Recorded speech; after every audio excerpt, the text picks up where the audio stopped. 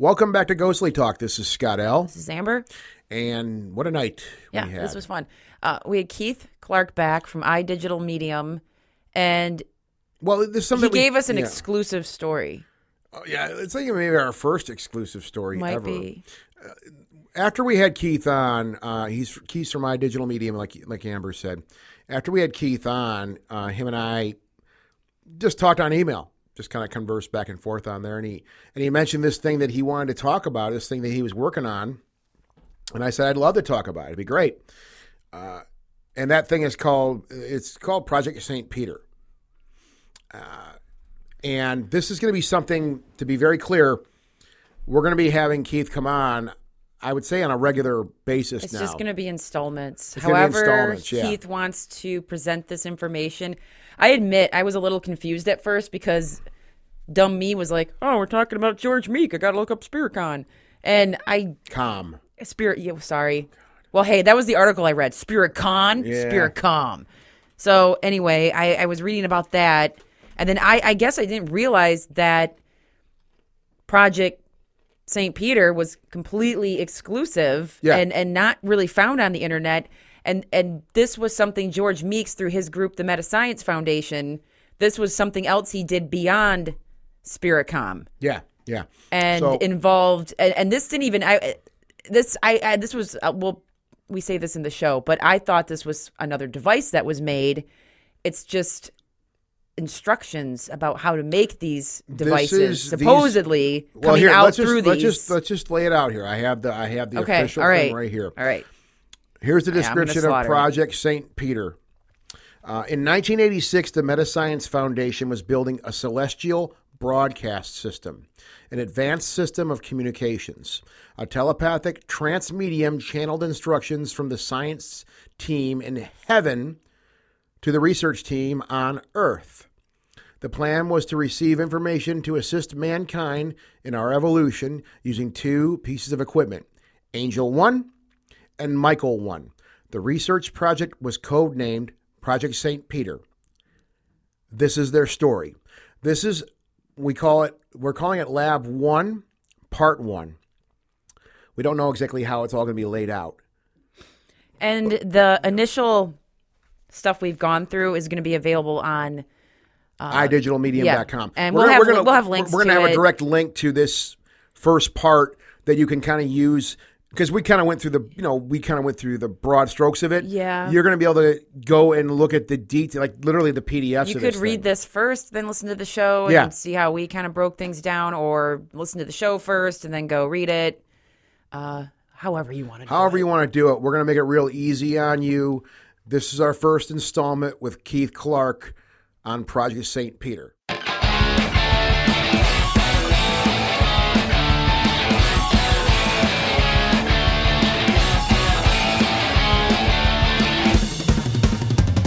out of a bunker in Michigan, ghostly talk is in your ears again.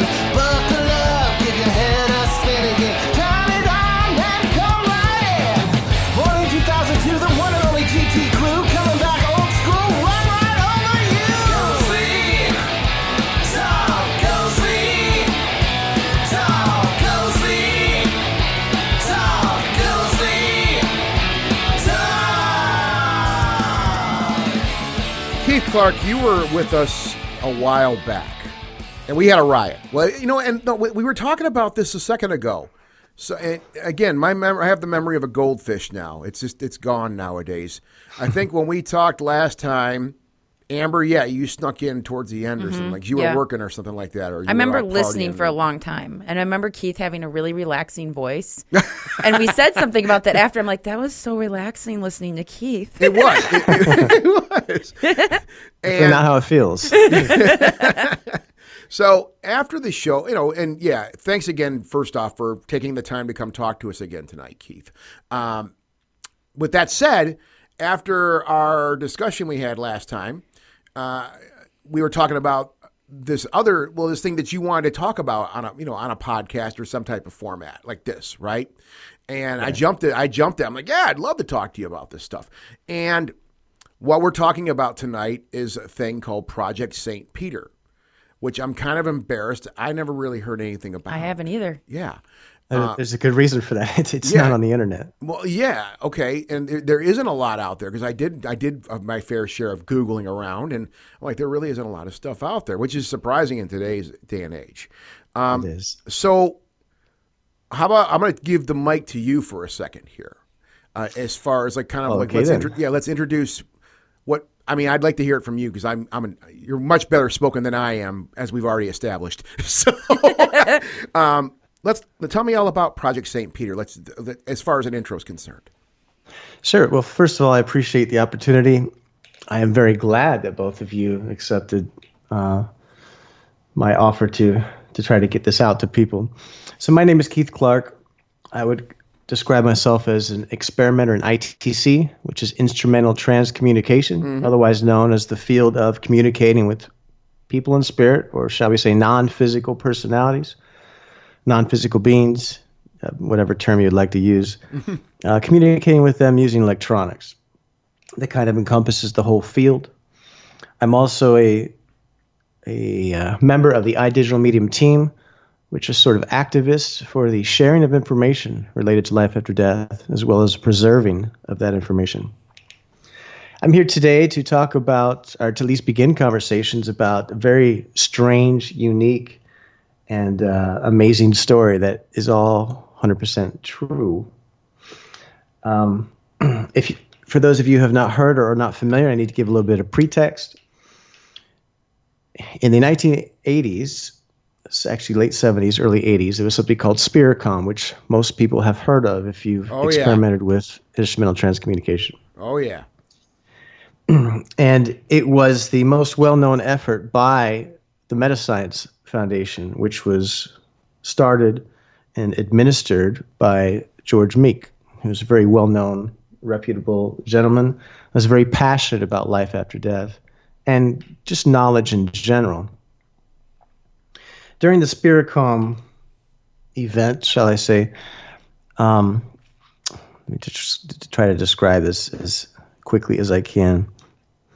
There was a gentleman who was believed to have mediumistic abilities that when he sat with his device, which used 13 tones, the communicating person in spirit was able to produce their voice on those tones. It's definitely one of the most well-known historical accomplishments, and probably one of the most debated now also, in reference to life after death. Okay, that being said, what most people don't know is after Spiricom, the Metascience Foundation continued their work, and it was much, much, much bigger than Spiricom. Spiricom looks like a little baby next to the projects that they continued to carry on. In Spiricom, they had a device they called the Mark device. I believe Spiricom, they kept making new versions of it, new reiterations. They would revise this electronic devices that they were using, and they'd call them Mark 1, Mark 2, Mark 3, Mark 4. What most people don't know is they went up to Mark 11 and beyond. I'm not even sure how far they went. And so I need to give a little bit of intro. Metascience Foundation did a lot more than people realize. And so that's sort of the part of the picture that we would like to describe here. Not only that, their information still has not been preserved. It's still, some of it's still on tape, some of it's still in a storage facility, and the breadth and scope of the work that they did has yet to be understood. There was one particular project that they were working on. It was called Project St. Peter. To give a synopsis, there was a team of people in heaven. I'll just refer to it loosely as heaven because it's going to be the easiest terminology to use here. Okay. Heaven or paradise would collaborate with a team of people here, being the employees and volunteers of the Metascience Foundation. They would build two devices called the Angel Revision Number 1 and the Mark and the just lost it. I'm looking through my notes. Michael. Yeah, Angel Michael. and Michael. Yeah, thank you. As we begin to tell the story a little bit more, we'll get farther into the technical descriptions and details. But the essence of it was, the purpose of this 2-year project was to send information from heaven directly to earth through these two pieces of equipment, which would then be transcribed and sent out to different organizations to help the evolution of mankind. It was referred to as the Celestial Broadcast System. There are many other names and descriptions for it. It was called an Advanced System of Communications. The way this worked was Metascience Foundation had a telepathic medium. It was a telepathic channel. She also referred to herself as a part trance medium. She would go into trance, and she would either verbally out loud give instructions, and they would be recorded, or she would write them down. And from that, the instructions and lessons and information was given to the people here on Earth to build these devices. And now I'm not talking like the devices that we've seen previously with, simple devices, do this and do this. These were fairly complex for their time. And since iDigital Medium indicated that we wanted to help preserve things like this, some information came our way, and it was not a little bit of information. It was boxes and boxes and boxes of information. In among those boxes were lab lessons. They were blue binder booklets that had every single word transcribed of each laboratory lesson. And a laboratory lesson would be defined as people would come in to this space, this workspace, this laboratory. They could be people that they wanted to help raise money. It could be people that were there to explore or learn more about it, or maybe they wanted to volunteer. And when these people came in, the telepathic channel would put on sunglasses. This is going to get really interesting. Yeah. She put on sunglasses, and she would begin to talk as if she were other personalities. And here's where it gets really interesting. At the personalities, it's a very long list of a who's who in heaven, shall we say. Everybody from Jesus to, President John F. Kennedy, President Theodore Roosevelt, several of the first ladies. Yeah. Everybody from General George Patton to Dr. Albert Einstein to Orville and Wilbur Wright. The list goes on and on and on. And I already know some people are probably going to say, what are you talking about? It already sounds a little crazy. All I'm going to say is that when I began reading this material, I sat and looked at it in front of me. At first I thought it was pretty unusual. And then it unravels like a documentary film where you don't know if say, for example, a crime drama, you don't know if the person did it or they didn't do it, or they were set up and then you think they did it, and then you change your mind, you go back the other direction. This is what that story has to offer. The reason why I'm making it public is not really for me because it's a lot of work. It's because I believe there's educational value, there's historical value, and there may even be some scientific value. Now, I need to make note that the scientific value part of it, I need to clearly state that this should not be another Spiricom. It should not. When people listen to this and read this, they shouldn't go out there and start trying to build exact replicas of Project St. Peter, because it's not likely to be fruitful. Because if it is real, and I state that if, because I don't really know, I wasn't there. If it is real, then it needs to be combined with actual spiritual truths. So let me know if that's too. Did I get specific enough or too specific? All right, that's great. Put me back on track. I think great. We're right where we need to be at, Keith. Okay. So as I'm sitting here looking at this material, first I realized that it's not on the internet. It doesn't exist. Yeah. And then I realized how much of it there is. And as I start reading it, I'm sitting here looking at it, and I'm realizing that as I open the book and I'm reading the first couple of pages, I'm reading an address by President John F. Kennedy, or at least purportedly, right? And as I read this, there's a little bit of doubt, but there's also a little bit of inside me saying, well, what if? What if this is real? What harm can it do to research it and to read it and to take whatever truths it may or may not have. So the way I perceive it is, we're presenting this as a story. I am not the subject matter expert, though I probably could be viewed as that. I was not there in person. Oh, and I cannot tell you whether it's all true or whether it's not.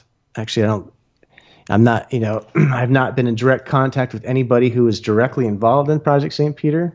It was 33 years ago. But I can tell you that as I read it, I began to see similarities.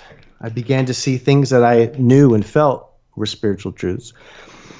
The only question remains as to whether they were truths presented by the medium or whether they were truths presented by people in spirit.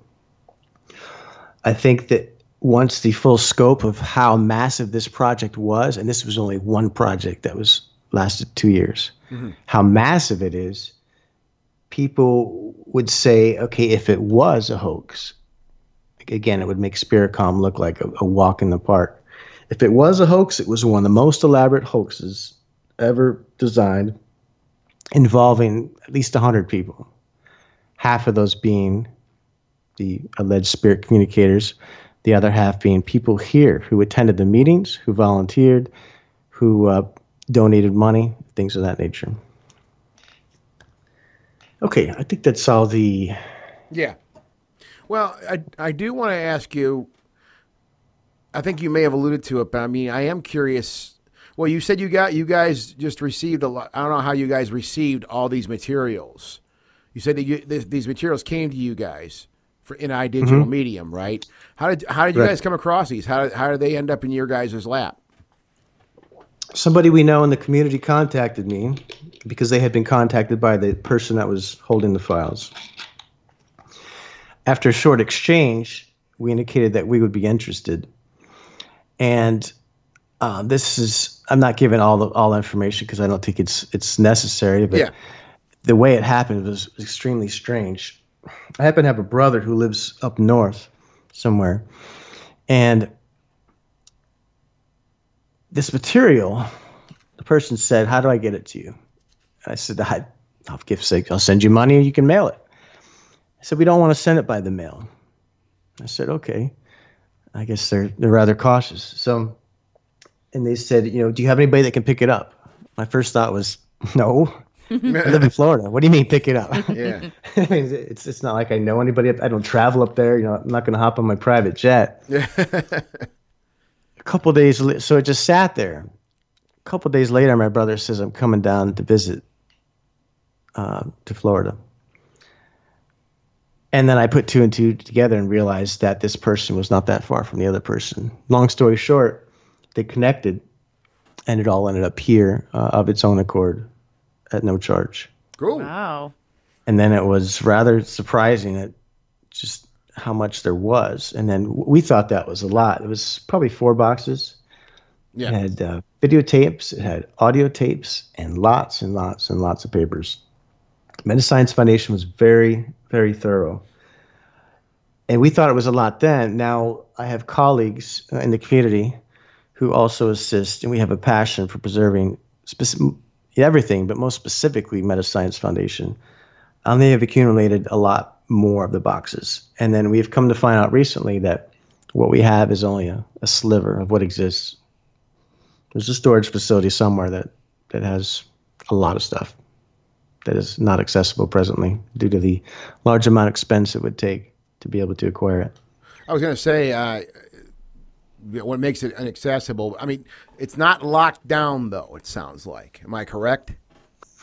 It's a condition which would require funds to access it, and so it's more than what we had expected or hoped for. So that is, at the same time, that's the kind of plea that if there's somebody out there who just wants to throw money our way, we'll go get it. But yeah. It's so much that I couldn't even store it at my house. I mean, I thought it was, a little mini library or something, but it's not. Yeah. It's bigger than that. So... Did these all belong to the Metascience Foundation? Yes, they did. Okay. And there was more than one copy. I mean, they even had their own library. I mean, this is how thorough it was. Project St. Peter was so thorough that what I gather happened is the telepathic medium would receive the message, would say it out loud or whatever, it would get recorded. would then be transcribed by somebody on typewriter, letter for letter. Then multiple copies of it would be made, Xerox, for each individual person that had the need to know for that particular part of the project. For Project St. Peter, I don't know how many copies there were, but there was definitely multiple copies. And there were videotapes, recordings that accompanied every single lab.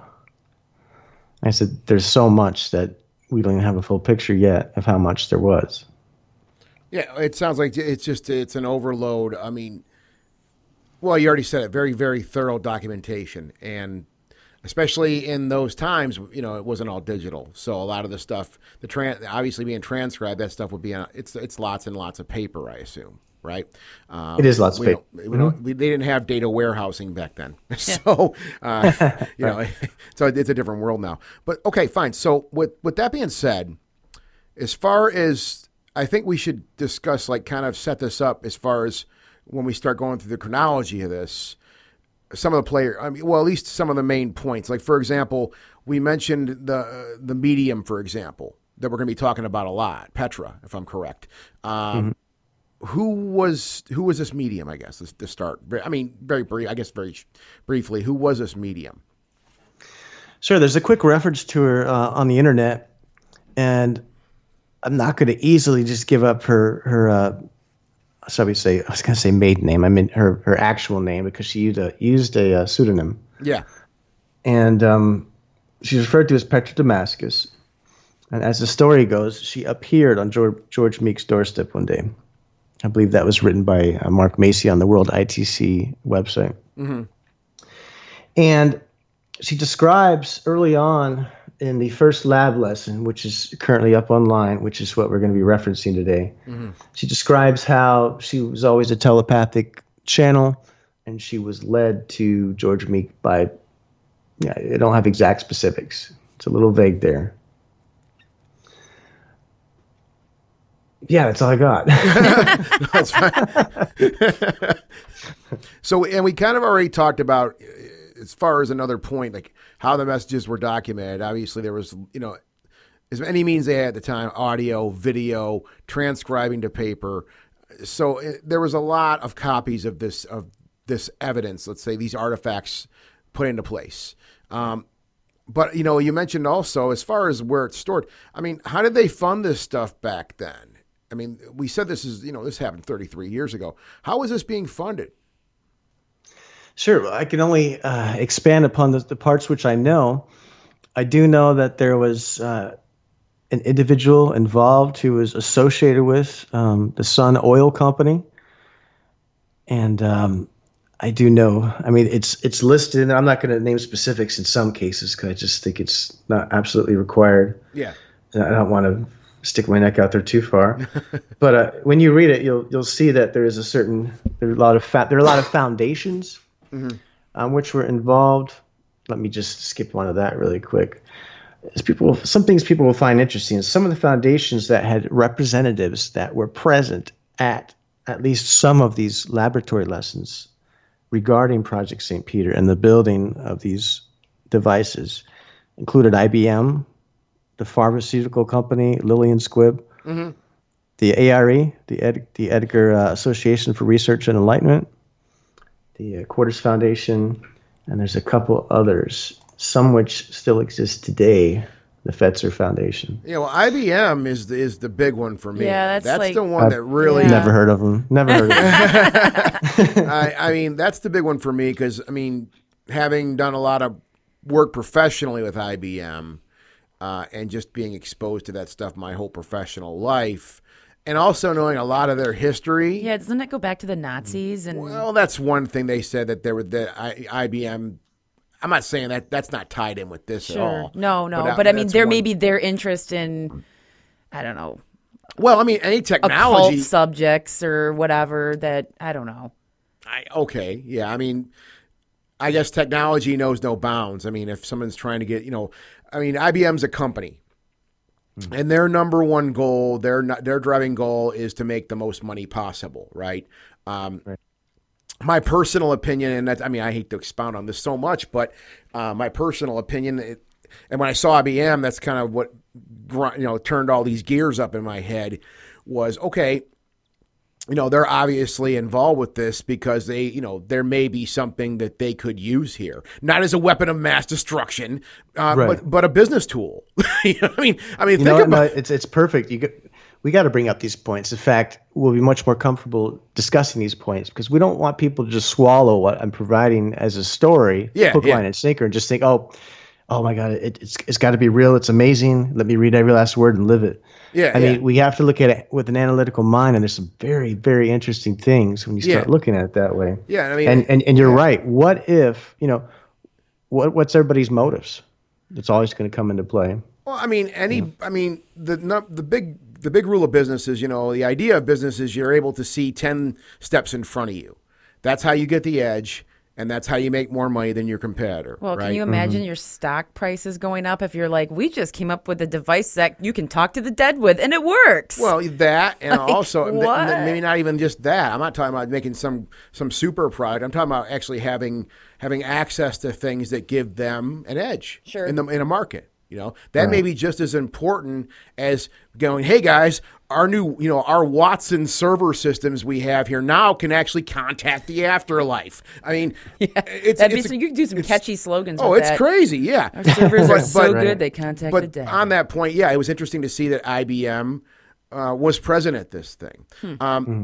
But the other thing too with this, another question, another idea we want to point out here is, I mean, why? I mean, and this is going to be, I'm going to lay this out probably very vague, and I apologize, but why go to these extravagant lengths? We've only touched on this a little bit so far, but this obviously was something that a lot of time was put into, a lot of documentation was being collected, right? Why go to these great lengths, let's just say? That's a good question. And so as we go through this story and as we look at it, and hopefully some people take the time to read it, because we won't be able to come to a judgment. And even then, you won't be able to come to a judgment until you've seen the whole picture. And even then, we might not have the whole picture. But from my perspective, we can view it as one of two ways. Not that everything's black and white, but either the whole thing was faked by the medium, and she fooled 60 to 100 people, and they spent years of their lives following her, right? Mm-hmm. Or it's real, right? Yeah. And so when you read all these different things, and granted, then again, too, we do have to acknowledge that in any form of mediumship, there's always a part of the medium's psyche mentality that comes through. So while we like to think it's pure, it doesn't necessarily mean that it always is. So there could be a little bit of an element of that too that we'll have to just eyeball as we go through it. Yeah. But with Spiricom, I know there was a gentleman that looked at it closely and came to the understanding or perspective that they thought it was a hoax, it was fraud, things like that. But the amount of research done into that, is dwarfed by the amount of research that would be required for this. Just to give you an idea, I don't know how many labs there are. I know it spanned over a year and a half. There are at least 14 lab books. There's probably at least 1,000 pages, and that's just the laboratory books themselves. There's also audio cassettes. There's VHS tapes. Yeah. And you've got to wonder, so say if you are a medium and you're employed by George Meek, which I believe she was, I don't have any records of that, but there were paid staff. I don't know what their compensation was, but it appears she was full-time in this job for at least a year and 3/4. One thing I want if she was paid, what would be the point of going to this great length? Yeah, Why would you stand in front of people from organizations such as IBM and put on sunglasses and act like you're channeling somebody? I mean, wouldn't you be scared to do that? I mean, you'd have to be really, really out there. Well, and to a couple of your points here also, Keith, as far as what you mentioned a second ago, like documentation, I have Mark Macy, God, that had been about 13, 14 years ago now, longer than that. Mr. Macy was nice enough to give me a copy. It's a condensed recordings. It's a more or less, I would call it a sizzle reel, I guess you want to call it, something like that. of the Spiricom recordings, right? There's expanded recordings, less chopped up, but he gave me like the hour long, with a lot of, the high excerpts from the Spiricom recordings. Now, the reason I mention that is that he sent me the cassette, and it's a Metascience cassette. It's labeled Metascience Foundation. Right. So my point is legit. like, I'm like, okay, this isn't, and it didn't. I mean, it's a label. It's a printed label. Like this was sent somewhere to be pressed proper, and it's done by an organization, right? Right. That's not saying that everything's true. I mean, I'm as open-minded as the next guy is. But to your point on that, I mean, I'm just wanted to put that out there also. Like, I have a copy of this cassette still. It was given to us, and I still have it in my archives, right? And it's not only that, George Meek held a press conference with the press, the actual news press, on Spiricom. So he wasn't playing around. I mean, I don't think there's any question as to whether George Meek was an honorable man. I think as this story unfolds, and maybe other stories, it might seem we might come to discover that he had really good heart, and perhaps sometimes might have been overly trusting. But then again, I'm not the man, and I was not in his shoes. Yeah. So one thing also we're getting there. We promise people. We mentioned a few minutes ago the list of people kind of involved with this thing on what would be the heaven side of things. And as I agree, let's refer to that. It's a simple word to use to keep this thing straight in our minds. And the list was pretty impressive. And I'll say the same thing when I read this initially. My eyes opened up. I'm like, this is a list of pretty big names. We already mentioned, we mentioned John F. Kennedy, Bobby Kennedy. General George S. Patton, and there's a handful of people on this list. Michael, is that? No, that's somebody else. Is it Michelangelo? It is. Yeah. It is. Okay. Yeah, Einstein, Madame Curie. Okay, so I'm just flying through the list right now. This is just a couple people, right? Right. So, and it's something that we wrote down about this was, well, why isn't it just John Smith, who worked at EDS for 30 years and then passed away, and and then he retired for a few years down in Florida, and then he had a heart attack when he was fishing and he passed away, and why isn't it just that? Why isn't it just somebody who's not a famous person? Bob. Why is this list all people that, I mean, and these are influential people? Einstein, Michelangelo, these guys kind of made a dent. They kind of made their mark, right? So why? Whoa. Sorry. Was that your speaker? Accident. Missed that. That tripped me out. Headphones became unplugged. So, I mean, why aren't there any non-famous people involved with this thing? Like I said, like John Smith or somebody, Well, I have the same analytical understanding in that whenever you see who's who or what do they call it? There's terminology for that, slang for name dropping. It makes you always wonder, okay, what about everybody else? The famous celebrities represent what small percentage of the people that live and exist. So I think for that one, we're just going to have to wait to see. We're going to have to wait until later on. So it is something we look at. We say, okay, it's almost like this. It's okay. There are famous people involved. We don't see any laymen. Okay, Mark 1 in the not such a great. How do I describe this? When you're marking up points for a side during the team or a game or something like that. When we view something like this mentally, we can observe it and say, okay, this looks like it's likely, maybe to not be mediumship, whereas this looks like it's definitely unique and strange information that they either wouldn't know or it just seems unusual that a person could know all this.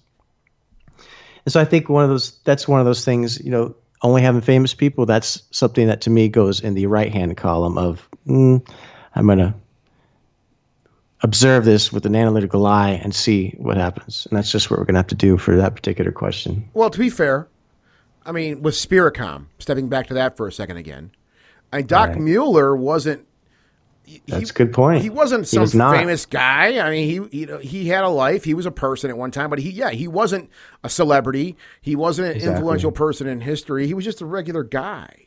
So I mean, he wrote an army manual. Yeah, I mean, he did cool stuff, but again, he wasn't a president. He wasn't a world-renowned artist. He wasn't a general in an army.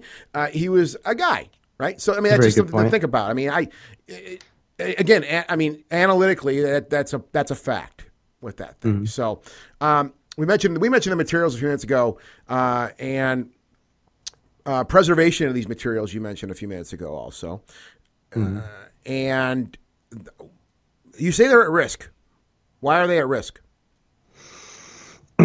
They're at risk because, you know what? Let's come back to that in a minute. Is that okay? That's fine with me. I need to expound into an area real quick for a minute. So far, I know people are listening. They might be saying, but what is it? Like we haven't even described what it is. And unfortunately, it's so interesting that it's hard to explain it to you unless you read it. But it starts off by an opening by the medium. It then goes into an address by President John F. Kennedy.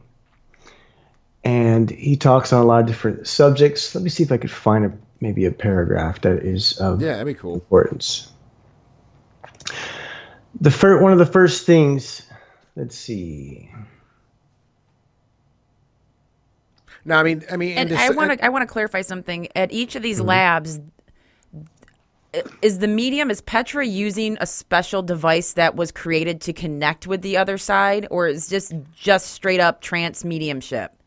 Straight up trance mediumship that would provide the instructions for the technical device. Okay. Kind of like a helping hand. Gotcha. Okay. And so, this is so hard to describe. It is so massive. Mm-hmm. So basically, instructions are given. The reason why they're called lab classes and the reason why they were documented, and you have to wonder when you read these and you look at the way it's written, it's almost like they knew it would be a long time before anything would ever be done with it. It's almost like they knew it needed to be documented so somebody somewhere down the road would be able to figure out what the important principles were. Okay. So not only did they give technical principles, and I mean specific technical principles, not like, okay, go buy a coil of wire, get a voltage meter, apply current at 2 amps. Mm-hmm. They did that, but it was much more specific than that. It was how big the room is, what the orientation of the room is, the feng shui, everything about static electricity, vibration, considerations were given for heat. The description of it is very interesting. And there's pictures. They went so far as to make little hand models of the unfinished prototypes of the actual device. So not only did they make the device, they made Mini-Me. And they would use that to try to go out and describe to potential investors, I imagine, as well as perhaps volunteers, what this would do. And one of the devices actually looks like a satellite dish. And here's the interesting thing. I need to a lot of this is clickbait. A lot of things that I say with the names and mentioning things, it is to get people interested. So you'll take that extra step of reading it and determining whether or not it's something you want to add to your knowledge of experience. Mm-hmm. Let's see. Toroids. You guys ever heard of toroids? No. It's kind of like a donut. So it's an energy field with a donut. So they also make. There's a component named a toroid that has basically, it's like a donut, has a wire wrapping around it. It's kind of an infinite thing. If you look at it a different way, from a different perspective, it appears to be like a black hole. There are references to time and space travel, but they actually call it time translation. All right. And one of the devices looks like a satellite dish, and it has these little toroids, which were presented to be certain sizes, using certain gauge wire, to be certain width apart, to have certain cooling liquids to be shot through them so that they didn't overheat. I mean, it was exact. And they were so formal that, say you had a question, say you're building this device, you got a question. You didn't just, email George Meek because he didn't have email. You would handwrite a formal note attached to that project, you would designate who it was you were trying to communicate with, who you were, what the date and time was, and you would indicate what question you had, which would then be passed all the way physically to the telepathic medium, I believe, who would then receive the answer, and the process would go all the way back to the person, and it would all be typed, transcribed, mailed, the whole 9 yards. I mean, formal. It wasn't like pick up the phone, hey, what do I do with this capacitor? Yeah. In addition to the technical side, there's a spiritual element. And this is more important than the whole document itself. Because, and this is the part I chalk in column 1 for the amount of information that was given seems to be so, it feels correct to me. It describes how there is structure and order in the universe. There are hierarchies. There are organizational boundaries. There are organizations in heaven or paradise that have specific jobs, duties, functions, just like we do here. It's a whole structure. Everybody's not just hanging out, fishing, listening to the radio. And they describe these labs are a marriage, a combination of spiritual knowledge and science, physical laws matched with technology. So it's not just a document, 1,000 pages on how to create this awesome device. It's instruction for average people like you and me. I mean, I could read it and I could understand most of the concepts with very, very specific wording. They chose their words very carefully. And as people read it, they'll see that things are said a certain way for a certain reason to evoke a certain feeling from us. Those are the important parts. Those are why, as I sat there and looked at it, I'm like, this has to get out to the public. It can't just sit and rot away. That's not doing anybody a good. And so it's a marriage of technology and spiritual information. You will find information there, like I said, related to time translation. That's how they refer to time travel. What's interesting is the technical device, one of them, had a laser that would conjugate back on itself. So it would do this big loop and it would come back and join its original laser, kind of like a feedback loop. Yeah. With a video ITC. It's interesting to note that there's a lot of technical descriptions that give a deeper understanding into ITC methods, including video ITC, that are mentioned in detail here.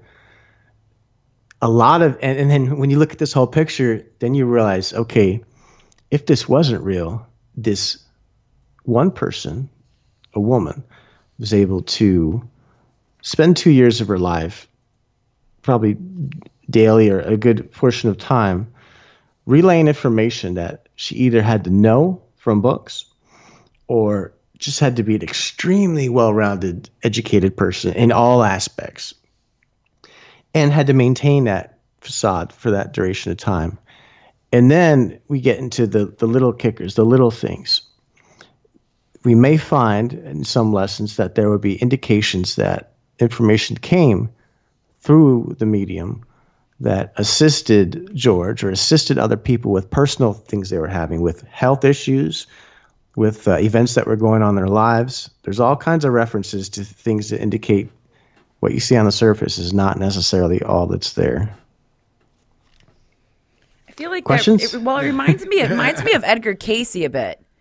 Yeah. Like, Yeah. that whole process of him going into trance and then, giving out all this health advice and information and even things about the future and, hey, there's stuff under the Sphinx's paw and that kind of thing. It just reminds me of that. And then the fact that the ARE was interested in this makes sense. Yeah. Yeah, it does. We've called this, the validity of this into question, I mean, just in conversation here, right? Mm-hmm. And I think we're all on the same page that we're looking at this analytically, that this is a story. But, once we're kind of just getting into the weeds of this thing, even at the podcast level that we're doing this on, right. it just observing it from the outside. There's a lot of effort, as we've already said, being put into this. And you just said something, I don't want to be crass about this, but I tell people this often. It's a really hard job to be a bullshitter all the time. I mean, I don't know any nice way to say it. You got to be really good. Yeah, right? it's a really difficult job. You have to know how to cover your tracks. You have to know how to explain your way out of situations. Some people, this is how they make their living. Some people, this is how they live their lives, right? It's tough. Right, and then you look at some of the, I mean, I don't want to draw bad parallels here, but people that are labeled psychopath, I mean, they can tell lies. They can make up their own fiction. They can believe it.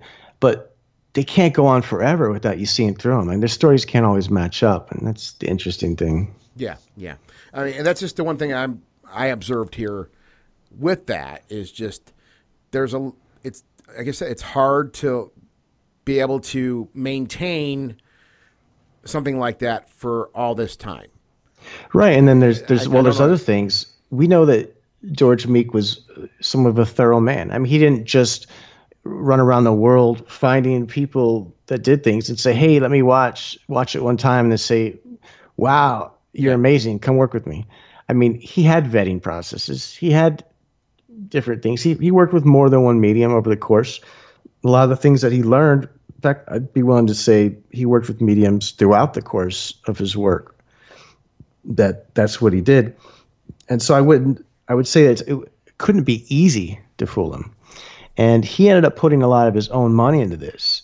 I mean, his money dried up in this project and the Metascience Foundation before it was all said and done. He had nothing. Yeah. Or I'm making an assumption, but we can see that he was about out of money. He put a lot of his own money into it. So he was also personally invested. Yeah. So, all right. Lab Class 1. Been pointing over to this a bunch of times. February 5th, 1986. I think we've kind of touched into it already. But do we want to kind of just go through? I mean, I think we already opened. You said that this opened up with John Kennedy with a speech, basically, correct? As far as the chronology of the events here, and I'm just kind of looking at our notes we have here right now. 21 people is called that. And the 21 people we're talking about, as far as that's on the heaven side, correct? And that's the list we kind of went through a little bit, and that's what Petra named. Do I have that correct, Keith? Not in this case. There's actually there was 54 people in heaven, at least on this one specific council. Yeah. It's hard to follow along with the names because this is like an episode of Star Trek. As I'm reading it, we've got Alpha Unit Earth 1, which is we've got Alpha Unit Earth 2, which is the people on Earth here. We've got Science Team 7. Yeah. But see, not Science Team 1 or 2 or 3, 7, which is interesting. Let me see here. Let me scroll down into this. There is all kinds of interesting things, and it makes you wonder why go to that extreme. I mean, the farther we go in, the more you have to wonder, is it real? Yeah. I mean, yeah. It makes for such interesting reading. I mean, there's the Solar Cross Federation. There's organizations that are administrative bodies. They're called Paradise Governing Councils. One of those councils is the Presidio Council, of which President John F. Kennedy and other people are a member of. So it's not like we can just say, oh, it's Keith from My Digital Medium. It's actually different people serving on different boards, organizations, councils, receiving instructions from different levels. It's kind of like the military. Yeah. Which it's kind of forgotten, left out. There's actually an organizational chart, which we will be sharing soon, that shows what the vision for Metascience and Project St. Peter was to be. And there was connections with the U.S. government, the Department of the Interior. They wanted to send medical advice to help people. They wanted to send advice that would probably help, information that would probably help us with, global warming and things of, economic impact. Mm-hmm. There were all these different areas, and the information was to be segmented and separated out to go to its respective sub-organization or routing. I mean, it was complex. Yeah. I'm looking at, we mentioned Kennedy and kind of his opening comments with the initial contact, I think. He describes his involvement in an effort he refers to as Actions for Peace. JFK, and this would have been very topical at the time. JFK references the NASA Space Shuttle Challenger, and he indicates that all Spirit people witnessed the Challenger tragedy, which was right around that time, I think. I don't know the exact dates off the top of my head, but I know that was something that happened at the time. That's interesting to me because all Spirit people observed this. Well, what made that special? Was it just that at the time it was kind of happened around the same time that Project St. Peter was happening, and they wanted to say, "Hey, sorry about that whole thing that went with the Challenger thing. That was really a tragedy." I don't know if that's what he was trying to say, or was it that it was something that was they noticed that was really bad. It was something that we really are sorry that you guys had to witness as people. That was something that had me kind of thinking, what made the Challenger tragedy so special. Yeah, I need to expand upon that. Do you remember? Do you remember that? I was in elementary school and they sent us home that day. Yeah, I remember it very well. Me too. Yeah, it was a really sad day. It was the fact that nowadays I think. And maybe this is what makes it stick in our heads, and maybe that's why this was called out by Kennedy in this thing, because nowadays videos of disturbing things are thrown around like draft beer at a frat party. I mean, it's right. You can go on any social media outlet and watching somebody get the living hell beat out of them. Right, which when a few years ago I thought, oh, that's pretty funny. But now it bothers me. It's hard to watch someone just get the crap kicked out of them. Right. However, I think that there is the essence of that is just desensitizing people to a certain degree that they don't even respond to things like that. Now, going back to the Challenger tragedy. That video it's available far and wide now. Pictures are available far and wide, and they were available back then. With this happened on national live TV. The damn thing exploded, and watching the rockets shoot off the side of the main booster, just kind of going in some weird, wild direction. The whole thing was a horror to watch. As a kid, I didn't quite understand it that much. I knew it was something bad. People died. But as an older man now, imagining what was happening in that cockpit, right? Right. That's what makes me, and just the images themselves, going back to the idea that we didn't see stuff like that back then. That's something you didn't see very often, like a disaster like that happened in front of your eyes on live TV in front of you. Now it's you see it all the time.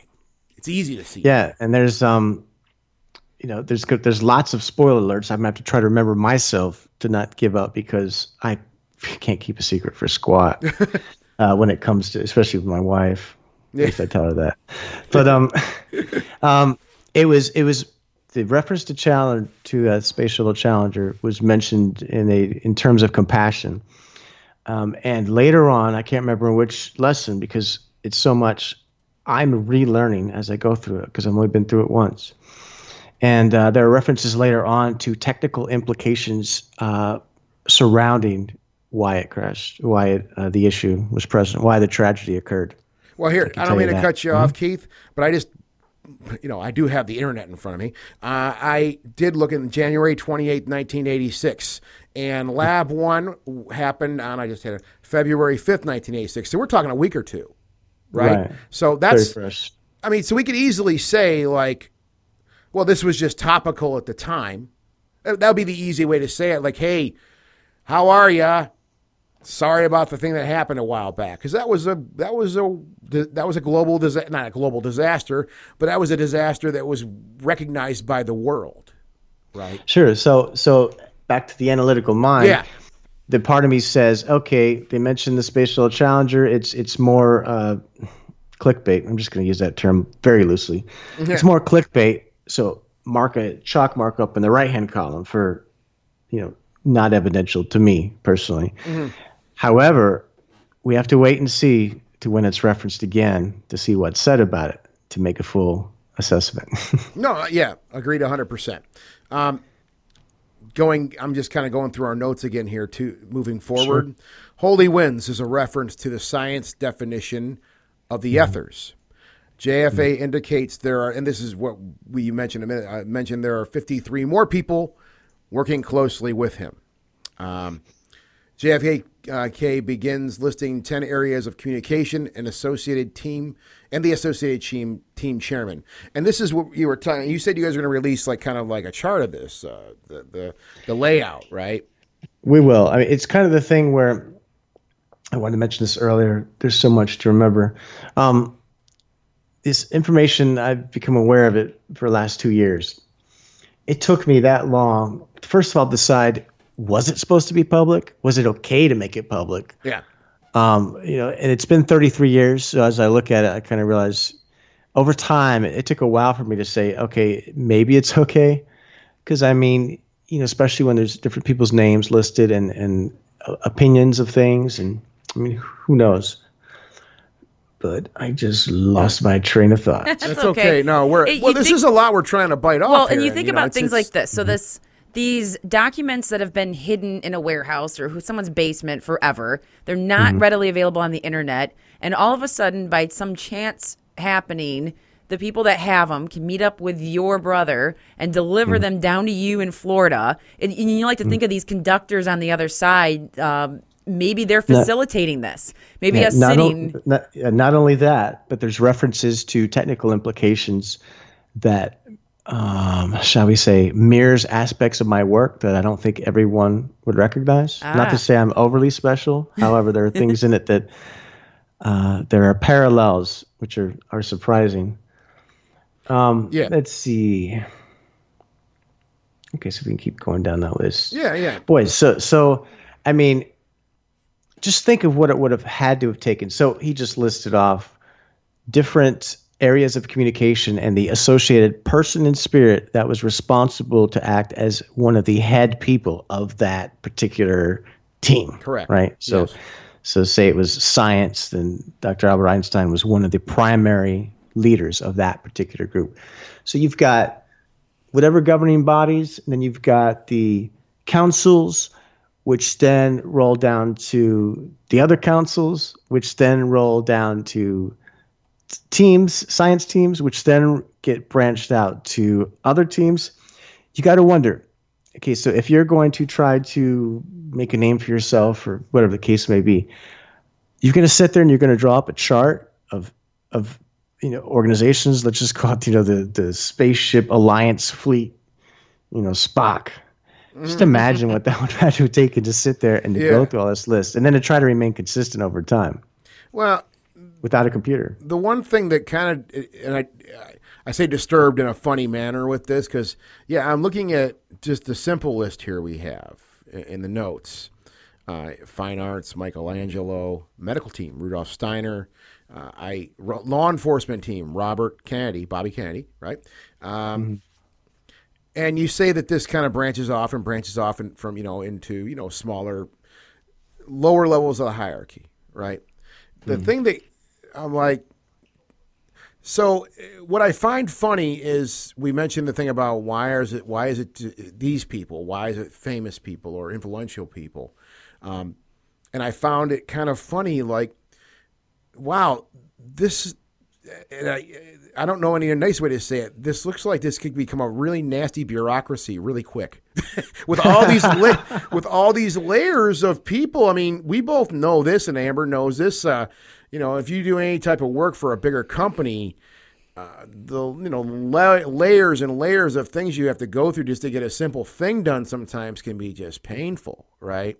And that's a direct result of kind of what we're seeing here is like layers and layers. However, I mean, maybe that's the only way that things can really work is when you compartmentalize people into smaller jobs, right? Give them law enforcement, right? This is going to be your thing. So because, I mean, and to be fair, I mean, no one person, or not even like a team of 5 people in this case, could know everything or take all these different jobs, right? So maybe you do have to take, like we do here, say, okay, well, we need an expert on. Go ahead. Yeah, let's bring that. Okay, so law enforcement. Yeah.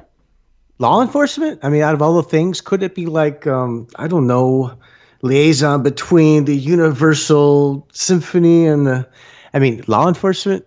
Why such a plain thing? I mean, I'd be curious to find out what is people in spirits' perspective on law enforcement? Well, do you mean like prevention? Do you mean like the psychology? I mean, what exactly? That's probably why I'm pointing that one out too, because when I saw that, I'm like, well, what the hell? What laws are we breaking? Those secret things like spirits aren't supposed to do, like just randomly appear to you. Like that's why we don't see them, or they get in trouble. Like if they actually pulled your hair, like they actually got a ticket on the other side.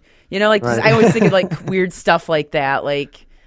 Well, it's all funny, but you raise an interesting point though. Houdini's wife dies, and she can't. Was it his wife or no? Was it his mom or what's the famous? What? Houdini. When Houdini died, was it his wife? That was his wife. Yeah. Okay. So when she dies, she's like, "Oh, hey guys, I gotta go bring a message back to my husband." Oh no, you can't. Like, oh crap, because that's what the spirit police say. But I don't know. It's kind of fun to think about. It's like a sci-fi novel. It's fun to think about. However, Keith, I want to throw. This is going to be asked, right? We have to say this because not too far down from the list we were talking about here, JFK says he's been in communication with George Meek for 17 months at this time, right? Putting the initial contact date approximately July 1985.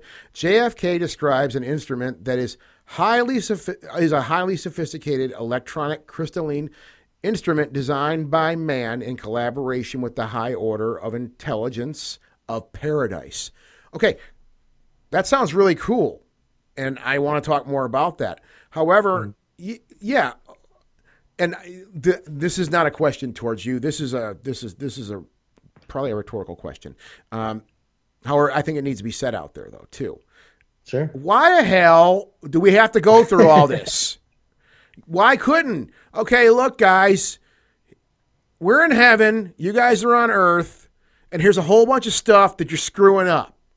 So we're just gonna somebody's gonna come down here. They're gonna appear. I don't know any way how to say it. They're going to appear, and they're going to give you proof that they're from heaven. Dude, I'm from heaven. Here's my card. All right? Oh, see, therein lies one of the main issues Go ahead. No, go ahead. Go ahead. What were you going to say? We're making the assumption that they want to prove to us that there's life after death. Yeah. Okay. That's why I want to ask the question. I'm not doing this. I'm not debating. I want to understand this too. Go ahead. This is something I'm not fully expressing, and I cannot express as well as the words that are written on the paper, is the amount of compassion and that sentence you just said, the specificity, that's a hard word to say, of why did they word it that way? Highly sophisticated electronic crystalline instrument designed by man in collaboration with the high order intelligence of paradise. Couldn't you just say device? Yeah. Right. So why that specific choice of words? Does it have meaning? And I mean, I'm a Virgo, so perhaps I'm at fault for looking too into everything. I'll read something and say why, and I'm like, why?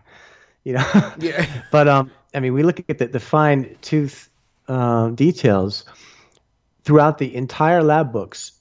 The message that comes through, far more importantly than any technical knowledge, is they want to help humanity learn. They want to help humanity understand science, the limitations.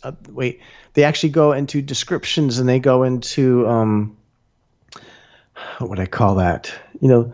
They would do setups of experiments that were meant to be visual aids to describe to people exactly what these scientific terms of energy, what they meant. They went to great lengths to keep everything in its own specific terminology. They didn't try to make people feel stupid. Though there is a little bit of interesting personality quirks that come through later on. Mm-hmm.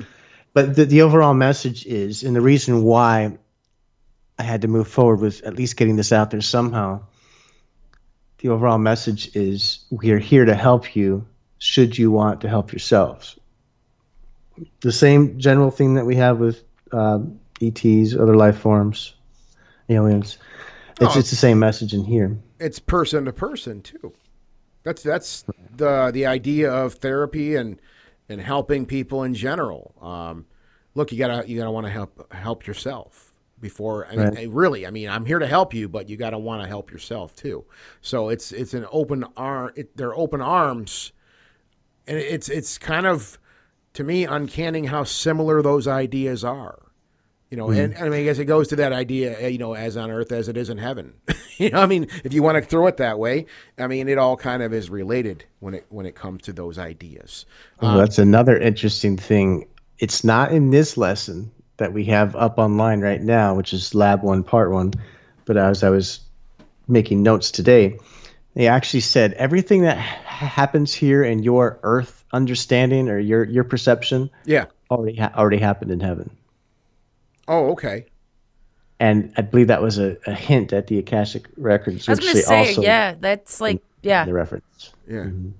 Or like even other dimensions or something. Like, there's some science there. Well, okay. JFK says the purpose of this instrument is an instrument of electronic communication, so far in its technical advancement that it could well assist the swing, all-time swings that science has found, discovered, and noted. Reference to, and you put that in your notes here, Keith, reference to time travel, right? Right. At least how we perceive time travel. I mean, we have a different notion of it due to Hollywood movies, but time travel itself could probably be defined as a good luck with that one, Keith. Yeah. As a different understanding of the perception of time. That's all. The way I compare it to is if you're looking, say there's a grocery store, you know how they have all the aisles? Mm-hmm. If you're standing at the end of one aisle looking down, you only see one aisle. But if you move back another 100 feet, say outside the store, and they have glass windows, you can now see down all 50 aisles. I think of this like that. That's my best analogy. Yeah. JFK indicates the instrument will have the crystalline quartz capacity to translate time. I just saw this when you were mentioning that. Opening a corridor. And there's actually... correct. That's the essence of it, opening a portal. I mean, portal is a buzzword these days, but essentially that's what they said. And you got to look at the terminology. He also says universes, plural, not universe. There's a lot of interesting things that you got to wonder. These days, we're like, oh, that's pretty cool. But you got to think 33 years ago, some of these things were truly revolutionary. Oh, yeah. If it's okay right now, I think I'd like to read one paragraph just because it might give a good feeling, perception. All you. And this is JFK. This is what's purported to be a channeling of President John F. Kennedy. He says, Our Science 7 team is now simply prepared, given Divine Paradise permission to commence and complete this divine instrument that shall challenge science, shall have the crystalline quartz electronic capacity to translate time, and thus a corridor shall be opened by the utilization of every science law known to man and the unfoldment of every law known to the universal paradise civilizations. And through that corridor of light and sound, in a visual, you, the members of the IBM Corporation, ARE, Quartus, Metascience, Fetzer, Lilly, and Squibb, and on down the list, each of you shall be offered an opportunity to submit your own questions, though there shall only be one day out of 7 where individuals may ask questions. As you see, there's already been prepared a refined course of knowledges to be sent to Earth to help you and your fellow Americans, to help all countries of the world. End paraphrase, or end quote. Connection. Pretty crazy, right? Yeah. I mean, he doesn't just say, we're going to make a device, we're going to help you out. I mean, he goes into detail. Every word is very carefully chosen. It's carefully chosen, and this is what I recognize, not just so that people reading it will think it's genuine. It's carefully chosen because they know it's going to be analyzed by people of a scientific and analytical mind who are going to take the terminology and the wording and analyze it and inspect it and flip it around and upside down every which way, and they know that, and you can tell when you read it. Well, here's another thing to point out, too. he notes that participants will be able to submit questions 1 out of every 7 days, right? And then after that, he says, knowledge and information has already been prepared to send to Earth. So to me, that's like cart before the horse, right? But what that says to me is they may already know what we're going to, well, not may, they probably already know what we're going to ask. And they have all this stuff prepared and ready to go. And it'll be more or less, oh, that's the question. Okay, we'll send it, you see what I'm saying? On a more, simple level, I guess. It seems to me that the way that was worded, it says that we already know what you're going to ask. Definitely. I mean, haven't you ever wondered? This is a small capsule version of what I feel might be true in my perspective of the world and life. Doesn't it seem that the reason that the Akashic Records exist and the reason that when we have readings with mediums, and I've had a lot, by the way, and they come up with all these details that end up happening, doesn't it seem like what we're and since there's also hints at people from the past coming to us, people from our future selves coming back, helping us, things like that. Yeah. Doesn't it seem like we're living our lives and then we're going back and we're reliving it again and rewriting it over and over and over until it's perfect or back to the beginning again? Yeah. Do you ever get that sense? Yeah, I do. I feel, if you want to keep it really goofy, deja vu, things like that. There's times I feel like I'm reliving something that I never really lived before. I felt that at times in my life. I can't explain it. And maybe that is something that I'm being tested by some greater universal thing that says, all right, you did this before and you cocked it up. So we're going to run you through this exercise again and see, and you should have learned, in the greater span of things, let's say, and this time around you should do better. Maybe you don't. Maybe you do. And that's just one perspective on that. That's just me. However, I'm scanning down the notes here again. JFK references a short prepared dissertation that he personally delivered on January 28th, 1986. I don't have any specifics as to where he delivered that yet. However, as I go through this, and obviously that was in close or quick succession following the that was the same day. Was the date? That was the same day as the Challenger disaster. Yeah. That just stuck out. I just looked at it a second ago. I'm like, oh, that's kind of okay. That's weird. No, and that's cool. I just noticed that right, was kind right, of and uncanny. We have all these questions, and I'm hoping some people in the future will read this and say, "Oh, I noticed this," or "Oh, I noticed that." Maybe we'll make some kind of. I kind of look at this text as I don't want to draw parallels again because they're bad examples, but as like a Bible or like the lost Dead Sea Scrolls for ITC. Yeah, the kind of thing that if a collaborative group of people come together, read it, and say, you know what, this is of value, whether or not it was real. Yeah, it's of value, and that's another thing I forgot to mention earlier. Even if the whole thing's fraud, the whole thing's fake, it still has educational value because we would look at the past. We would say, here's what happened. Yeah. If this guy was led on, here's the result. The people that were hurt and the things that occurred. Here's something we need to be more careful with in the future, right? If it's real, it's amazing. If it's fake, it's still amazing. It's history. It's history, yeah. Yeah, it's history. And we're going to repeat our mistakes if we don't learn from it. Yeah, we could be in the same shoes again. You ever meet people in life, and as you meet them, you're like, they remind me of this other personality I knew. They look like them. They've got the quirks. They've got all these things. It's like a reiteration or continuation of the same person. Yeah. Oh, yeah, several times. This is kind of like that. I think if this happened back then, we now see people in the paranormal and ITC communities accepting the energy factor, accepting more of a natural, we all can do this kind of thing. What's going to happen? We're creating an energy field right now. What's going to happen when these miracles start to happen again? They're already starting to happen, and it is coming now. Are we ready this time to understand why the technical devices can help us? are we still in the old school thought of, I'm going to prove everything, I just have to make something that works and is awesome? Well, I think we may have had this conversation before, Keith, when we talked last time. And as far as how we are as people and how we think and where we're going as people,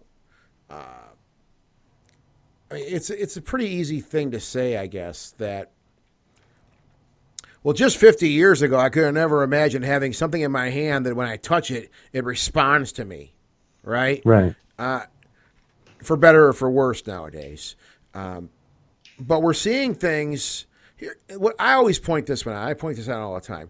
I thought the idea, when I used to watch Star Trek and stuff when I was a kid, the idea that those guys could talk, in a microphone and look at a screen and have a two-way communication with someone with audio and video in sync was mind-blowing to me. It was just, It was the coolest thing ever, right? And we can do that now. I can set up something on any little laptop on my smartphone and do that. People do that all the time now. I don't really neglect that, I guess. I see it for what it is, like, wow, that's a technical wonder right there. Somebody made that work. Where are we going? It is, and you got to wonder if okay, I mean, there's so many things coming at me so fast. I'm going to try to hit them all. Number one, when we hear a crystalline structure, we're like, oh, okay, big deal. It's a crystal. Everybody's got them. They're everywhere now. And it's true. They are. I've got one right here you could fit like 5 of them on my pinky thumbnail. But so that's one aspect of it.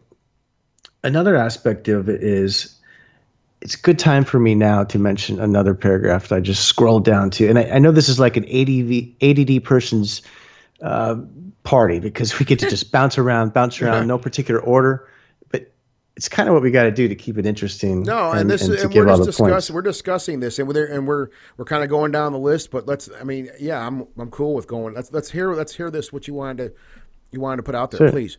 On page 20, President John F. Kennedy, as channeled through the telepathic channel, he says, quote, "These excerptions are to be noted by the science nobles, attesting to the true faith clause of earnestly desiring peace on earth as divinely compassionate free gifts of knowledge sent directly to them. In this holy action, a reviewer with a modicum of scientific knowledge or technical basic understandings of the unexplained energies that control, regulate, vitalize, and support the atmospheric energies of Earth may well be choked with thanksgiving." Right? So yeah, they go to great lengths to describe, in essence, what that was saying. And I feel like I'm translating the Bible. I really do. I mean, I grew up with that, and I don't currently study it, but it reminds me of reading a paragraph and taking it apart bit by bit and understanding what's being said. They're basically saying we're doing what we're doing, so scientists will read what we're doing. If they believe in what we believe in, which is an end of war, peace for all, then they can have peace. We're going to give them these free gifts. And they're also saying we're making it less complicated. We're explaining terms of science in a way that is understandable to anybody that has even a basic understanding of knowledge. And granted that we all work with computers these days, I could say that most of what's in here is understandable. And there's even, not only are there these labs, there's also communications, audio cassettes, VHS tapes. There could be like, okay, today's Monday. Okay, Keith, there's a special message today. Today's message is on the thermodynamic principles of energy surrounding such and such, such and such. And they'll actually deliver a fully technical paper in regards to that one particular scientific principle. Go ahead. I'm sorry. I didn't mean to interrupt you. No, not at all. If you're trying to fake something, I mean, why would you take on tasks like that? I mean, could you imagine, because there were some scientific people among the people that were involved. It wasn't just all, there were people that didn't work in computers, but just were not technically minded whatsoever. Yeah. They had their own different gifts. There were people that were secretaries, people that did administrative tasks, and people that built models, people that researched properties, wrote up pamphlets. got parts. There's all kinds of crazy stuff. And each of them was described as having their own specific, particular role to play. And as we go through the lessons, a lot of them, which are telepathically communicated by Dr. Albert Einstein, at least as we perceive it, he gives lessons and descriptions of things, and sometimes it seems like he's almost belittling, but kind of like in the fond way that a teacher would do, like a professor. You know, they would give you concepts, and it wasn't always perfect that you understood what they were trying to convey, but it was always in a mostly humble, loving, and compassionate manner, which is hard to do. I wouldn't be able to do it. I'd have to train myself to be that. Yeah. Well-spoken or understanding of how people can perceive things. But they took very special care to make sure that they worded everything a very specific way. Well, here's the thing with that. As you're saying this, what their goal is here. The basis of any type of way of marketing technology is simply put in the fact, trying to string this together. The basis of marketing technology is to make complicated things that do amazing things very simple for people. All right? I that's the best way I can say it. When it comes to working on computers and technology and stuff like that, yeah, I know personally what I do. A lot of what I do during the day is to explain things to people in a different manner than just going through all the technical babble, right? I do break it down and make things simple for people. What technology has done for people and what we're experiencing now is this idea, like I said, two-way communication with video and audio in sync together, right? Simple thing. It seems like such a simple idea, but you can't expect the average person, a person who works in construction or something. And nothing I'm saying here is belittling anybody in their trade, right? But you can't expect an average person who works in a construction site and does work like that to understand the finer points of telephony, right? So you have people who said, well, hey, you know what? I mean, at least what our interests are as people is, hey, you know what? This would be something people could find really useful and find really cool. So let's find an easy way to make this really simple for them. And we can market this and we could probably make a lot of money doing this, right? And then we get something like Skype, which does exactly that. And I can go and download Skype for free and set up an account, and I can use Skype. It's what we're using right now, as a matter of fact. Because people put some time into that, and they worked on it and got it to the point where it's very simple to use. You don't have to understand how a microprocessor works or how telephony works anymore. It's already done. That work is done, right? So, taking that idea, and it applies exactly to what we're talking about here. The finer points of instrumental transcommunication with spirits, with whatever name we want to call them.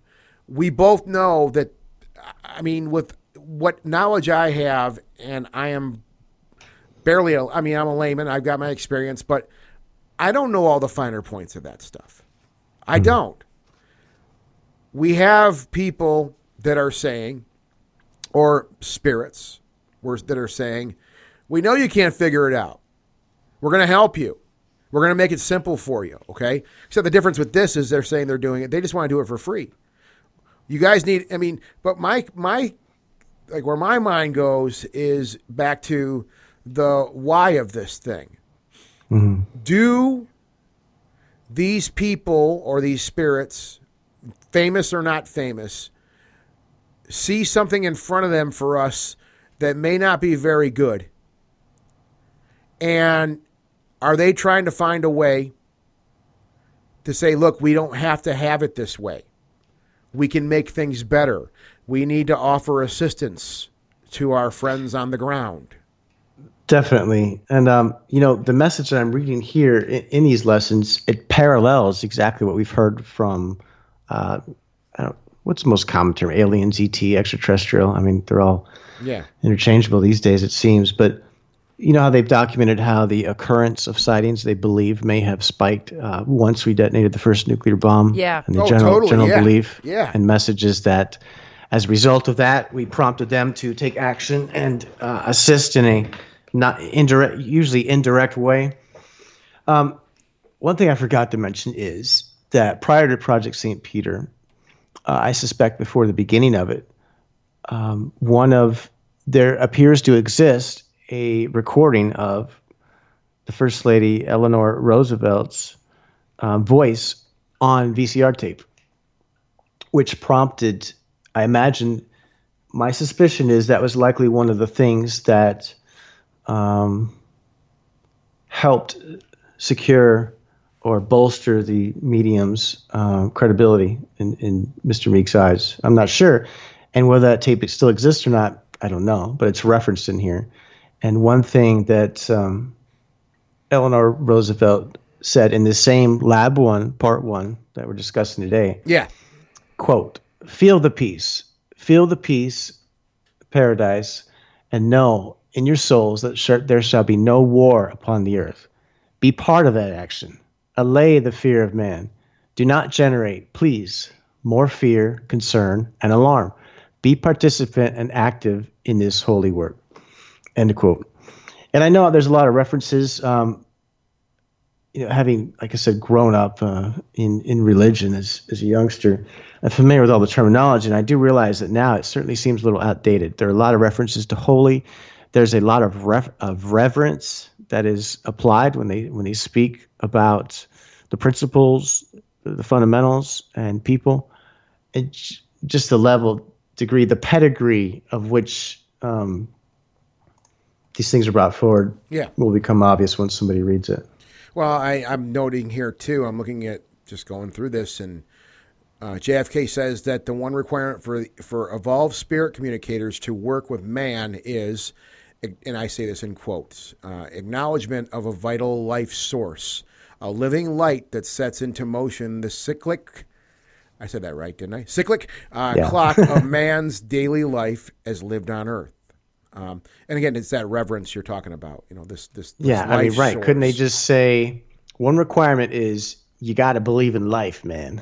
Yeah. No, they describe it in a poetic way. It's not just, like I said, it's not just a technical way. It's not just informal way. It's very formal. Well, acknowledgement of a vital life source, a living light that sets into motion the cyclic clock of man's daily life as lived on Earth. It's very poetic. It's beautiful sounding. Actually, it's nice to read. But what is peace? I mean, that's a really big question to ask. But what really is peace? I think peace means a lot to different people. Sure. Right? It appears that in this context, it's a general statement, and it appears that nuclear war was one of the primary concerns because it's very expounded upon in depth. And this was 1986. I don't think nuclear war was still the end of the Cold War, right? Yeah, it was still the end of the Cold War. Yeah. I think there's anything with the word nuclear attached to it always gives people goosebumps. But yeah, in this case, though, nuclear war, and that's on the notes here too. JFK says that self-destruction of the human race will not be accepted, including nuclear war. Right, and talk about a firm statement. I mean, that's not in quotes, but when I read it, he said something to the effect of "we will not accept." Like it wasn't like you guys. It was like, hey, little kids, you're not stop slapping each other. You're not going to kill each other. Yeah. We're not going to let you. But that makes me think about this, like people, us, these fleshy bags of water that walk around this very heavy existence we have, bound by gravity. Now, we're having someone say to us, listen, like you just said, stop slapping each other. You're not going to kill each other. What the hell makes us so important that this will not be accepted, as JFK said? That's what makes me, and it's not a question for you, Keith. It's just a question in general, like, that makes me think, like, why are us, the fleshlings down here, so important? What is our role in this entire machine, this structure of existence, I guess we have? Yeah, I see. That makes me a good think question. very hard. Like, you guys are not going to kill yourselves. You need to be here, okay? Yeah, right, and I've heard a lot of other stuff that was channeled by people in spirit, and that's a general term, people in spirit. I'm just going to use that to refer to anybody that isn't here in a body now that we know of. Yeah, it makes it easier. But generally, it appears to be things that we do here in this physical vibration does not just affect our vibration. So apparently, just like we can hear and record EVPs that are initiated in their vibration, passing through, at least to some degree somewhere, into our vibration, the same thing can occur with nuclear bombs. And I don't know, I'm not going to say it's all physical effect too. I think some of it's physical, some of it's vibrational. I've heard all kinds of things separate from Project St. Peter to the effect of, places in the spirit world could cease to exist because it's our imagination or energy which helps support part of their environment, just like part of theirs supports ours. So it's kind of like you can't blow up Hawaii because that tidal wave is going to hurt somebody in Japan, it seems. Well, and you just hit the nail on the head, though, of kind of what I was thinking, too, was there is a relation between, let's just call it the spirit world, and the physical world. Or what could be heaven, what could be paradise. There may be a relation here. And I'm not saying they depend on us, but yeah, our bullshit, stupid actions we pull down here sometimes as people that I have a real problem with personally, they could have a bigger effect.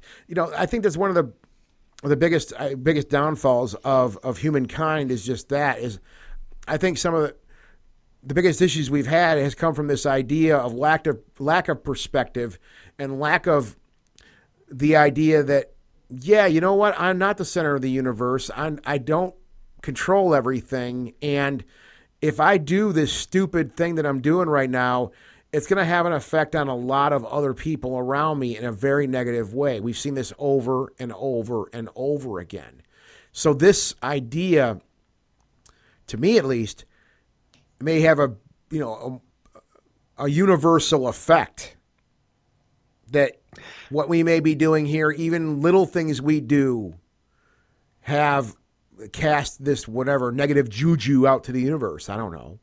Right? Sure. Well, I mean, if you look at historically, if we believe any of the theories about our past existence, it seems like we've been here before, over and over and over and over and over and over, and perhaps each time is our next chance to not screw it up. I mean, with Atlantis and all these different things, all these civilizations we don't even know about. Now we're like, okay, the Earth's way older than we thought, and it just keeps getting older. Yeah. So you got to wonder, what happened last time? Is it going to happen again? Yeah. It does seem to be like like one of those books where you choose your own ending. Choose your own back adventure. in the day. We got a pile of them up in the upper part of this house. I pulled them out of the garbage somewhere. Garbage picker. They're in good shape. Right. And each time you start it, and sometimes you'll make a different choice, thinking that you know where it's going to take you. Yeah. But eventually, at the end, you just reach a page that says the end. And they were fascinating because in those stories, there'd be some times when you would find something familiar, like, I already know this page. I've been here before, like deja vu. But then it's just kind of how I see it. It's almost like my perspective, it is like we're just living over and over again, thinking that there's time, and there really isn't. Well, and what you said is a very profound idea, though, to me. You come to a page and it looks familiar to you. Yeah, it is deja vu. It is that idea of that. And I guess that's where existence as a person in spirit or a person in body, I guess, that's where it comes into play. Like, I've been here before. I got to do the right thing. I got to do the right thing. I was thinking going back to, go ahead. I was thinking earlier, back to our original when we first started the show, about why these names, like these blatantly famous names, like And then I couldn't help but think of like the reincarnation of consciousness. These certain people that are so charismatic, they're so smart, they seem divinely inspired by something. They stand out among other people. Yeah. And maybe they're a type of consciousness that maybe it's not really JFK she's talking to, but it's it's that consciousness that embodied Symbols. that embodied JFK's human form on the planet. Form dies. That consciousness goes back up, and then she's able to interpret that consciousness as JFK at that time because that's the best way someone like her can identify with it at the time that she's speaking. Because, I don't know. I just think of stuff like that. Or maybe that essence is just wise. Maybe. Well, it's an evolved consciousness that keeps going on. And maybe that is, while we have people that are more famous than other like people. Tesla, or like just or people more that evolved people, seem a little bit more. Well, I mean, people who invent things, we hear about this, like they just have a different take on life. Like we hear about eccentrics. Like, I know a handful of eccentrics professionally, and there's some weird cats. There's some weird people, Right. but they're brilliant. Oh my God, are they brilliant? Well, and a lot of them will say that they receive the information like through a sudden vision, a dream. It just comes to them suddenly. It's just boom. It's not like, hey, I studied for a real long time and then I came up with this idea, which people do. Yeah. But the ones that seem to make the biggest difference have those similar characteristics. Tesla, Edison, Yeah. Lincoln, they all did that. Yep. Yeah. So, okay, yeah. This is sorry. We kind of really went. We were way in the weeds for that one. Oh, that's all right. Well, we spiral all over the place. So now I have to mention it because you keep bringing it up. Okay, the whole idea of our past selves communicating with our future selves, and our future selves communicating with our past. All right, this is not Project St. Peter, but I need to diverge for a second. Sure. This is a different topic, Ouija boards.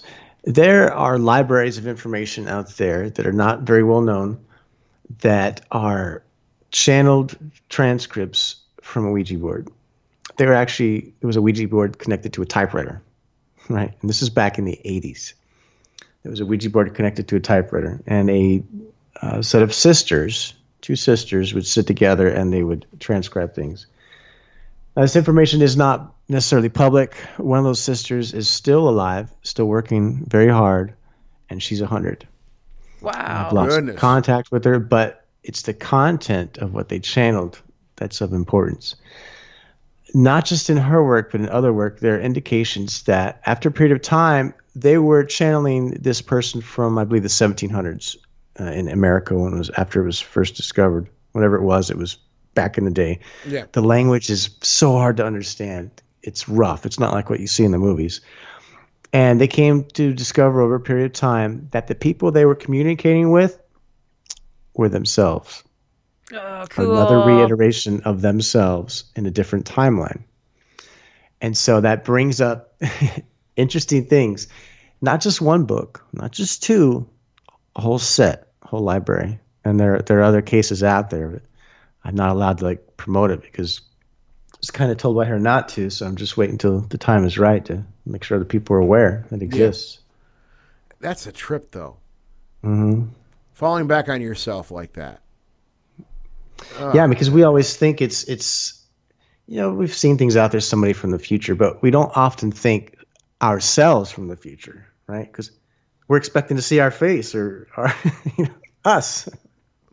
But your essence, though, like we said, I mean, if there is no time, all of your lives are all occurring now anyway. So. Oh God, this hurts. This is making my brain stop. Oh my God, I want my mommy. I want to go to bed. Oh my God, I'm dying. That's the weeds. No, it's heavy. It's heavy. No, it's these ideas of this type. I don't know. JFK refers. I'm just going to read. No. Well, you mentioned Mrs. Roosevelt, which there's a handful of things here. One thing I did. She pointed out, too, when she was channeled by Petra, was she indicates this effort they're doing is to be a United Nations effort.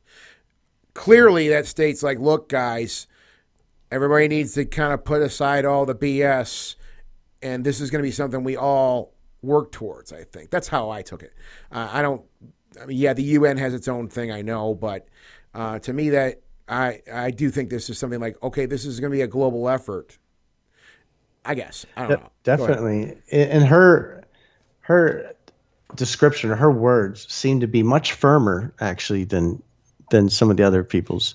It's interesting that there's a change in the way the words feel. I'm like, wow, she's really, go get 'em type person. It wasn't just, hey guys, here we are. We're here when you need us. Well, yeah, it's much like, more. Get off your butt. Yeah. Join hands. Get together. Do something about it. And we're here to help you. I mean, it was very direct. Very direct. I was going to say her stuff was way more direct. Working laboratory will be near Capital City. It was actually Franklin. George Meek actually had, and this is on World ITC, Okay. a vision of creating this sort of like sub-community, like, Lilydale or other places like that, Casadega, Florida. Yeah. He actually hoped to have this whole community that was built around the places that house the museum and house the technical apparatus that would be used to communicate all these messages. I mean, it's pretty cool, actually. Yeah, very cool. Imagine like a theme park. Yeah. I think it's probably a good time. We've gone all over the place. We touched on everything from past and future, time travel, crystals, presents. I mean, Yeah, that was pretty much the tail end of Lab 1. It's kind of where we're getting. I mean, there's a couple more comments. And how many labs are there total? How many labs are there total, Keith? I am aware of there existing at least 14 labs, plus all the supplementary material and videotapes and audio cassettes and all the communications in between and all the drawings and the physical devices themselves. I do want to note some. There was a 20-minute break in the notes here after Mrs. Roosevelt made her comments, right? And they come back and JFK refers to Angel 1, which I think we may have mentioned. We mentioned Angel 1 earlier, as an electronic advanced space age technology of communicating long distances, converting those distances to light years, a radio achievement, a broadcasting system as yet unknown to man. Which again, we're pointing out wording, and that's a mouthful right there. I think that's one of the cooler things listed because it just I don't it's know cool that as make hell. it's like It's way cool. Angel 1. Corridor of knowledge, mentioned. JFK indicates the. I'm gonna slaughter this. Presidio Council. Thank you. I was gonna say Presidio has a hand in maintaining and harmonizing the energies needed for the equipment to function properly. So the Presidio Council that's people of spirit. Am I correct? That's correct. Yeah. It's one of the governing bodies that answers to another governing body above it. So it's like if you've got the president and then you've got the Secretary of Defense, and it just goes on down the chain. This is, I don't know how many levels down, but it's a couple up. We'll stop. We'll end with this one. I mean, another thing that JFK pointed out was he references Orion, which I assume that's the constellation, something in that constellation, and says to dismiss our preconceptions and stereotypes of other life forms, and says this is not a red alert. I guess the idea. I would like to go ahead and read those two paragraphs if I may. I think it might be a good close. I'd love to hear that. Thank you. We're just going to do a quick touch on President John F. Kennedy's telepathically channeled message through a medium in 1986. Quote, "We are not void of humor and wit. However, the solemnity of this occasion by necessity shall be in need of a more sounder spiritual tone. As the purpose of this work and the celestial broadcasting system under the code name Project St. Peter is a two-way beneficent blessing, allowing man a direct part and active participation in communicating with not only our membership, but also beings from advanced civilizations."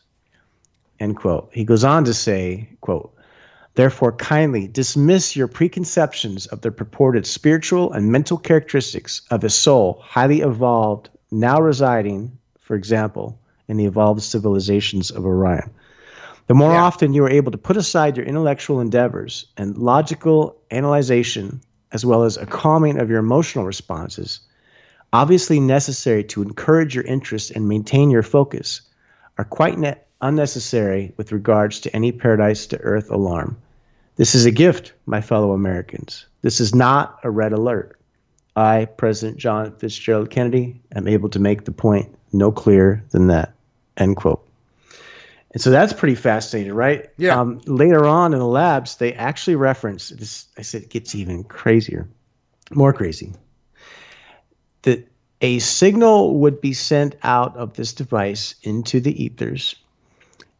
It would be picked up by other civilizations. That would be aliens, extraterrestrials, or people in other geographically physical places other than Earth.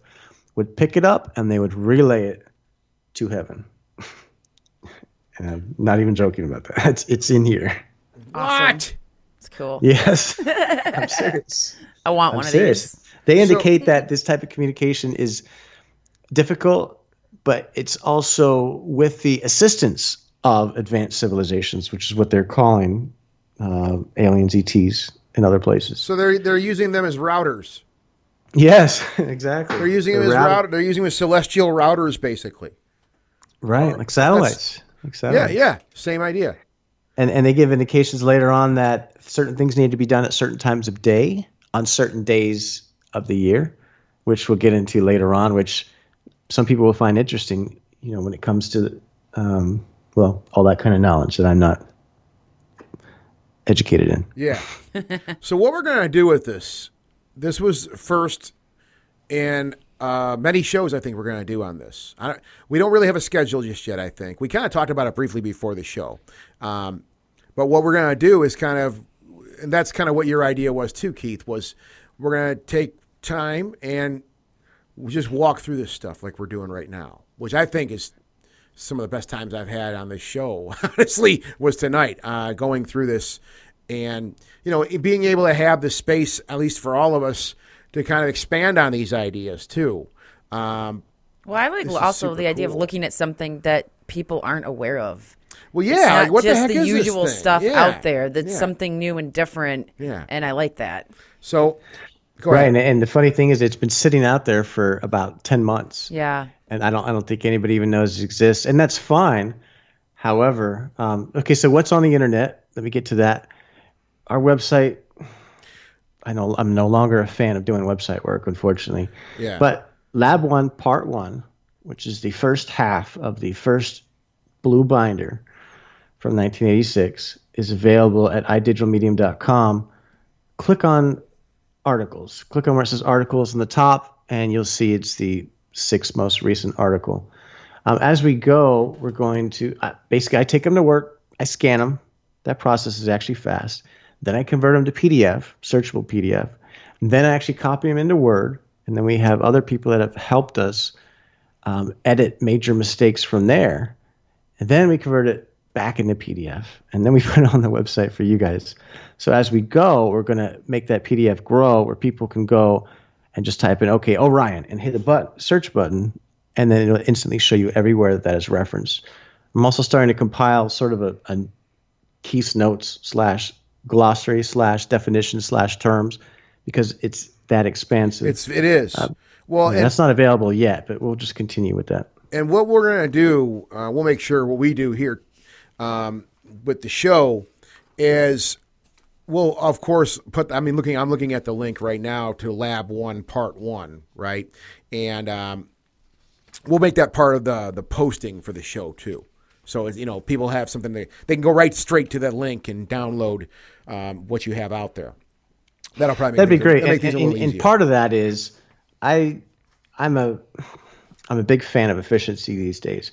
So if I don't think people are interested, I don't really have as much of an impulse, to do things in a nice way. But if people are interested, and if you want to help, there's always room for helping hands also. Yeah. And there is also the opportunity for preservation. So if you're sitting on a pile of money, and you say, hey, that meta-science stuff sounds cool, we need to go get it, and reach out. No, and that's a cool thing. I mean, people should keep that in mind. There's a lot of people that are into ITC, and that's something to think about too with this, or even to What just lend a helping state, hand. if you can say, Keith, what state is this in? It's in Florida. Oh, that's where Keith's at. Yeah. No, I know where Keith's at, but like the other, Oh, where the stuff's at. It's in Florida. Oh, it is in Florida too. It is. Oh, okay. Funny coincidence. Huh? Okay. Huh. There are no coincidences. Yeah. Right. So Yeah. So I mean, when it comes to that kind of stuff, we want to preserve things. However, I'm not in a position to be storing stuff, and I got to stress the factor that this stuff is what I call endangered. So there's still cassettes that haven't been converted. We don't even know what there is. There's not even a table of contents or a listing of what these items are. They're not worth monetary value to anybody and should not be. Our intent is to, if we ever are successful in obtaining them, well, first of all, we're going to get all the digital stuff out in the public where it can benefit the public the most. And for the physical stuff, we're hoping in the future to have a type of museum or something. But we don't want people out treasure hunting thinking that they're going to plug and play. It's just not going to happen. So I need to make that clear. So this was Lab 1, Part 1, basically. Or it was this. We call this Lab 1. Am I correct? I'm trying to still formulate this. What we discussed tonight is like Lab 1. Correct. It was the easiest.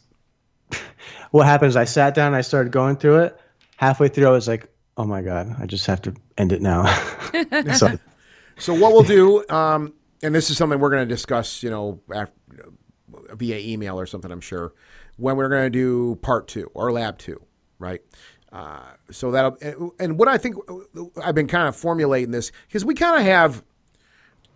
And this is all because I think you're kind of working on this as we go along, right, Keith? Seat of the pants, right? Yeah. Well, so really, what it comes down to then is, once you think you're at a spot where you're ready to do like another show, then we just do it. You know what I mean? Right. It's pretty simple. I seem to work better under deadlines, as you see. But no. I mean, but really, I mean, it's I at your pace. I mean, because this is something I think is whatever the truth is in this. I think it's important to discuss it. I think this makes, like you said, or like we just kind of discussed throughout the show, for educational purposes like this. I keep saying this about a lot of stuff we talk about nowadays. You learn a lot about life, about things. I like to draw parallels about where I'm at in my, my development, I guess, or anybody too. So you learn from things like this, I think, too. That's why it's important. Yeah, and then you look at it. Look at how many people have benefited from the Seth material, or I believe it was Jane Roberts. Yeah. How many people has that touched or affected? A Course in Miracles, things like that. What if this is another one of those things that's just been sitting, waiting for the right time? Yeah, totally. So that was Lab 1. Thank you, Keith. Obviously, we're going to be doing another one of these hopefully soon. And it's going to be just something we're doing with the show here. And Keith, thanks for letting us do this here. I think this is really cool. It's exclusive. Man. Exclusive to you guys. Well, so thank you for having me. And we're really honored to have that because these are some fascinating ideas. So, all right. Till next time, Keith. We're going to be doing this soon, hopefully. And it'll be Lab 2, correct? Lab 1, Part 2. Lab 1, or whatever we come up with. If we have 50 lab parts 1 and 2, then I'm going to have to be, Keith, you got to conjugate it, get it all back together. All right, so Lab 1, Part 2. All right, cool. That's fine. Yeah, I'm not sure. We'll see. All right. Ghostly Talk! Version 3.0. Then they never sounded so good.